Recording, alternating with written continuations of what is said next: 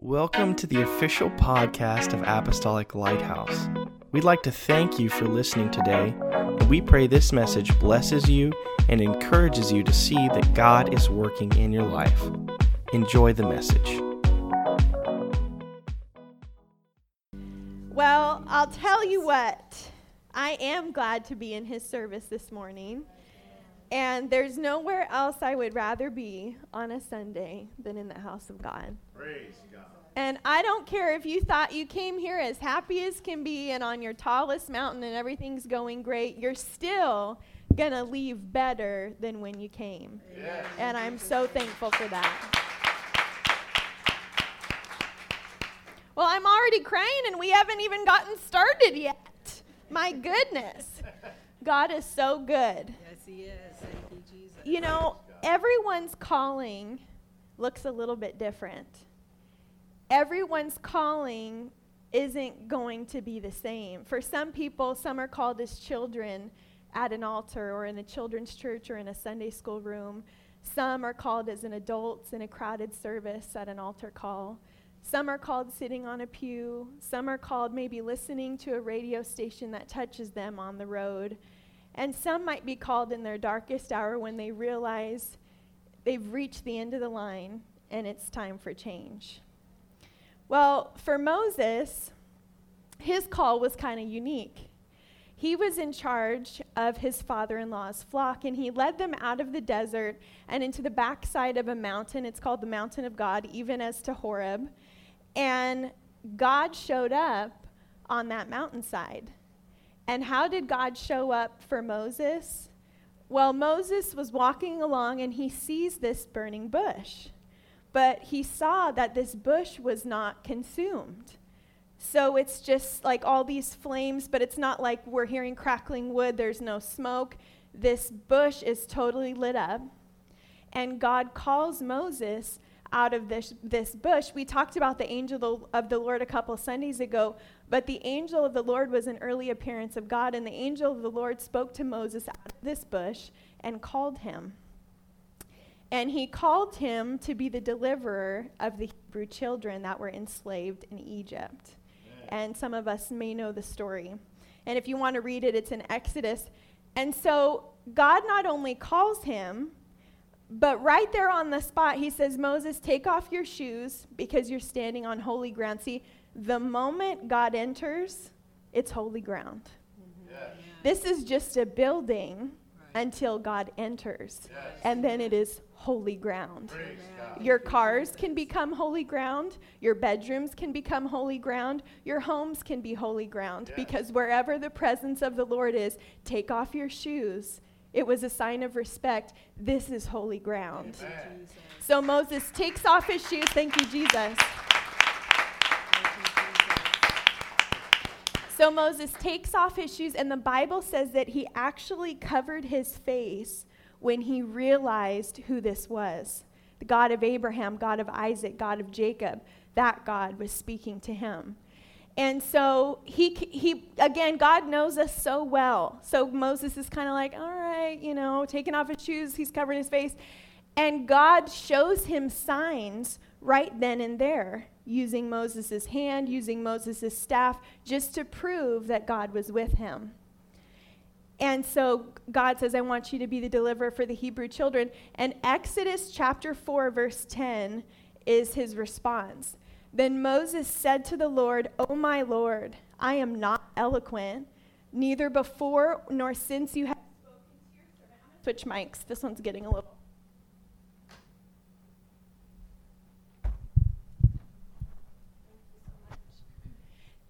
Then Moses said to the Lord, O my Lord, I am not eloquent, neither before nor since you have spoken to your servant, but I am slow of speech and slow of tongue. So God has just called Moses, and what is Moses' response? Moses pleads with the Lord. He's basically saying, Lord, I get tongue-tied and my words get tangled. I'm a poor speaker, and I'm slow and I'm hesitant. It's hard for me to piece words together or even find the right words. And get this, we read on to verse 11, which says, So the Lord said to him, Who has made man's mouth? Or who makes the mute, the deaf, the seeing, or the blind? Have not I the Lord? Ooh, this one got me. The Lord is saying, don't I know what I create? He's saying, I know all of those things, Moses, because I created you. I know your shortcomings. I know where you are weak. I know where you are insecure. I know the areas that you feel less than because I created you. And God charges Moses in verse 12. He says, now therefore go, and I will be with your mouth and teach you what you shall say. God says, go. And I will be with your mouth and teach you what to say. So God's like, okay, heard your insecurity. I'm giving you the solution, Moses. I am the solution. Yes, amen. I will be with your mouth, and I'm going to teach you what to say. So it sounds pretty simple to me, right? God's like, heard it, acknowledged it, problem solved. Verse 13 goes on to say, but he said, oh my Lord, please send by the hand of whomever else you may send. Does this not blow your mind? God, master of the universe, creator of literally everything, just got through telling Moses that he would be with him and teach him what to say. And Moses is so hung up on what he is lacking. He is so hung up on his insecurities that even after God's promise and reassurance, he still says, please, God, send someone else. I just can't. I'm not a good speaker. It's not going to work. Surely there's somebody else. And then verse 14 of Exodus chapter 4 says, so the anger of the Lord was kindled against Moses. Let me tell you something. The moment we question our own ability, we are actually insulting God's creation. The moment we question our own ability, we are actually insulting God's creation. So let's finish that verse 14. So the anger of the Lord was kindled against Moses. And get this, you guys. God says, is not Aaron the Levite your brother? I know that he can speak well. Okay, next slide. And look, he is also coming out to meet you. When he sees you, he will be glad in his heart. Verse 15 says, now you shall speak to him and put the words in his mouth. I will be with your mouth and with his mouth, and I will teach you what you shall do. So God, in his omniscience and omnipresence, remember, he knows all things and he's everywhere all the time. He says to Moses, your brother, Aaron, he's on his way to meet you right now. And picture this bush is burning and not being consumed. And God is literally talking to Moses from this bush saying, your brother's on his way out to come over and meet you right now. And he can speak well. I know that too because I created him too. So I'm going to tell you what to do, Moses, and you're going to tell him what to do. It's like God is saying, I'm not going to deal with Aaron. You are. I called you, and you said that you weren't good enough, and you are wanting someone else to help you, so that's fine, but you're going to do the legwork. I called you, you called Aaron, fine. I'm going to tell you what to tell Aaron. Exodus 4:16 says, so this is God telling Moses, he, Aaron, shall be your spokesman to the people, and he himself shall be as a mouth for you, and you shall be to him as God. God is saying, I'm going to tell you what to do, you're going to tell him what to do. And then Moses, I'm going to tell you what to do, and you're going to tell him what to do. Wouldn't it have been so much easier if Moses would have just accepted the call? If he would have just answered the mission? Because now we've got an intermediary. We've got another person. Here's the deal. If God is everything to you, he can be everything for you. Yes. If God is everything to you, he can be everything for you. But if anything in your life is bigger than him, you're going to struggle. If your doubt is bigger, if your fear is bigger, if your own insecurities are greater, if your negative self-talk is louder, then you are setting that whatever that is, between you and God. You realize that the more stuff that you put between and God, the further away that you are from him, right? See, Moses kept his insecurities about public speaking from carrying out fully what God had intended for him. Here's the thing about God's will. It's going to be accomplished with or without you, right? Yes, that's true. He doesn't need us. Right. Bless our little hearts. Yes. He doesn't need anybody. That's right. Believe me, if you don't show up, something will continue. Yes. If you just drop out, God will send someone else eventually to keep on marching forward. Yeah. He doesn't need anybody, Right. but he wants to work with each and every one of us. Yes. Amen. So we need to make sure that we are in a position to be used by God. Remember, his strength is made perfect in my weakness. That's 2 Corinthians 12:9. So guess what? Blessings. I don't have to be perfect.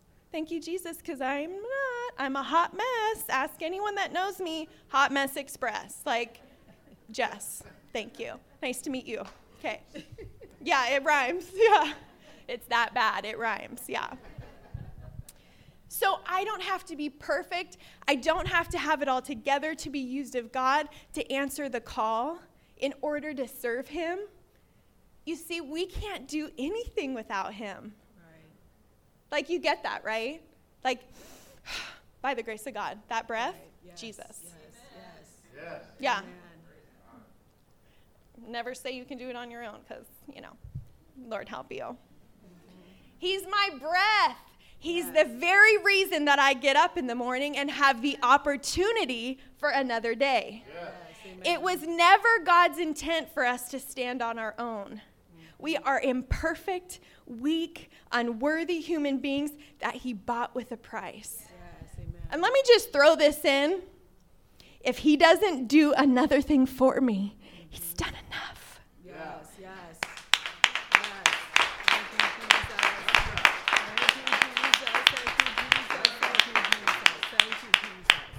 Because he placed value on our souls.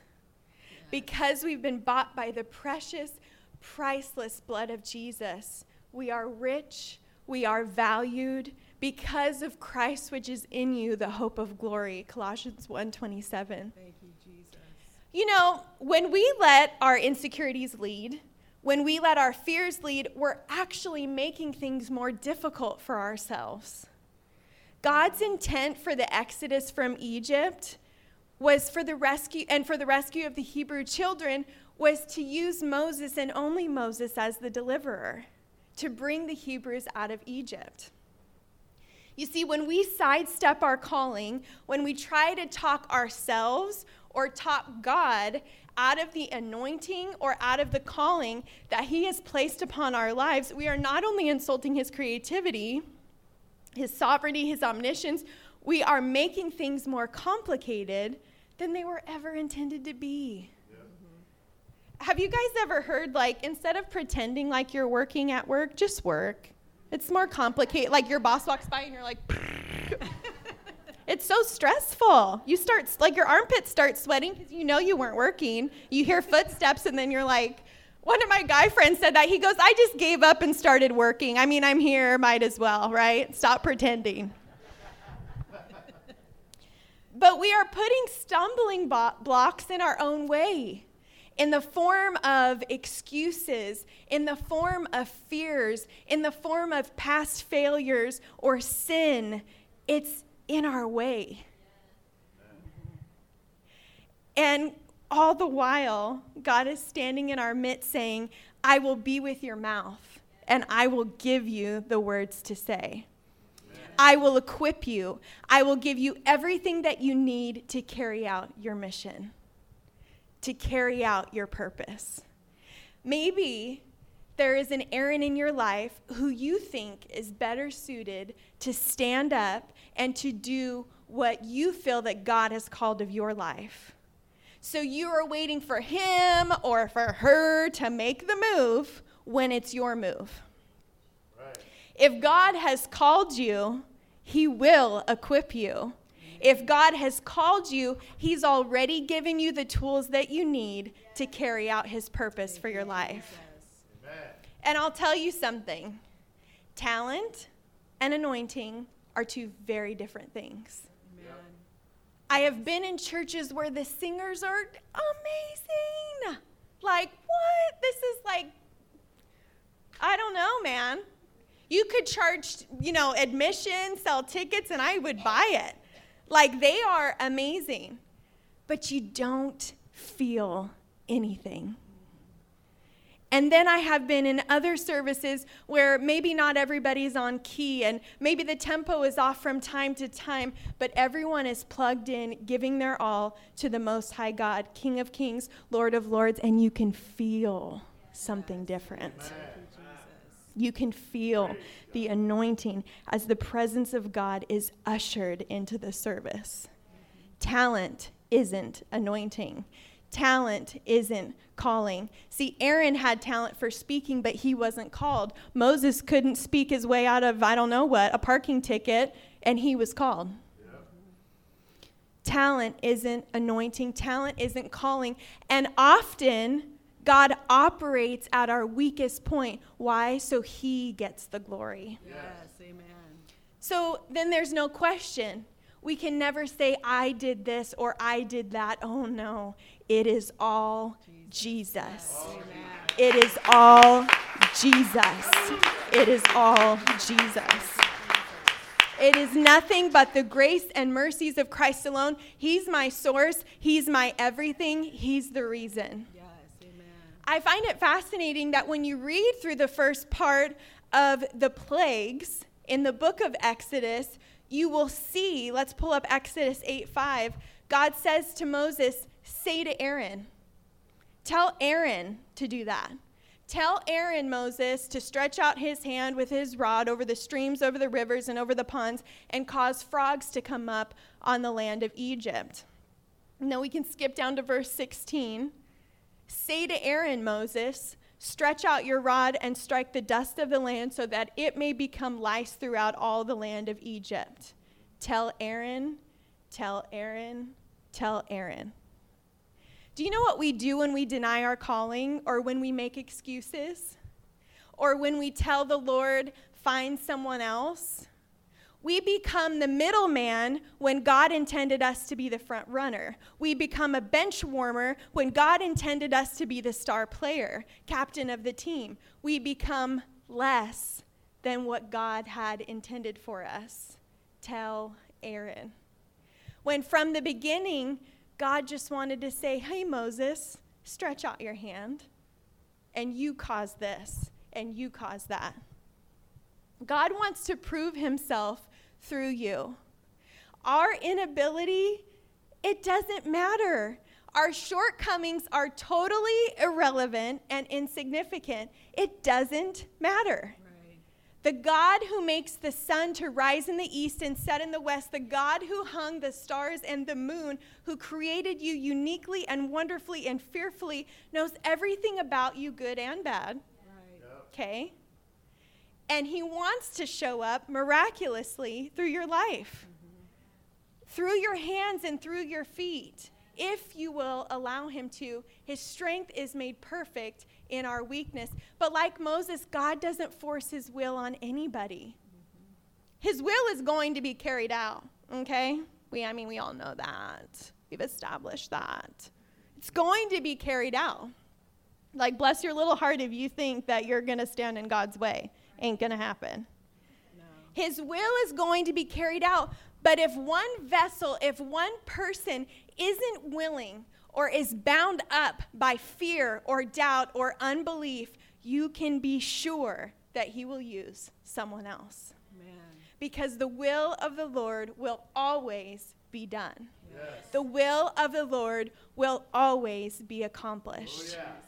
And I don't know about you, but I don't want anything or anyone to separate me from the calling that God has for my life. Amen. I don't even want to stand in my own way. And sometimes our biggest issue is ourself. Right. Our negative self-talk. Nobody's saying these things to us. We're saying them to ourselves. I rebuke that stumbling block in Jesus' name. I rebuke that fear in Jesus' name. I rebuke that negative self-talk in Jesus' name. I've got to get to that throne, and I've got to get to my calling, and I've got to get to where God wants me to go in the name of Jesus.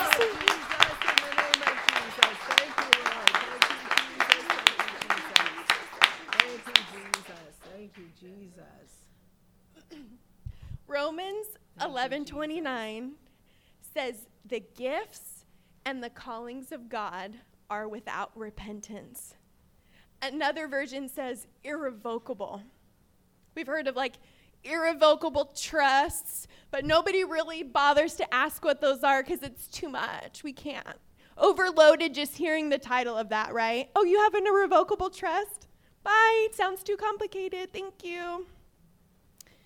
The gifts and the callings of God are without repentance.